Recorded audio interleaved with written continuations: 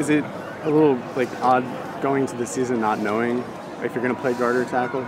It just I just control what I can control, and that's what the coaches ask for me each day from practice, and just go out there and try and execute, regardless of what position it is. And like I said, just happy to be out there. How do you feel about the interior group with Ted and James Ferentz? It just seems like you guys have a lot of players with experience there. Yeah, for sure. They're great, and we're always just trying to work together, communicate, and just improve a little bit each day. Does it feel natural for you over there at tackle? I know you played it before, but it's been a little while. It's a little different. Like I was saying earlier, working against a little different body types, a little bit more in space. So, definitely, need some take some reps and stuff. It always helps, but not going too bad.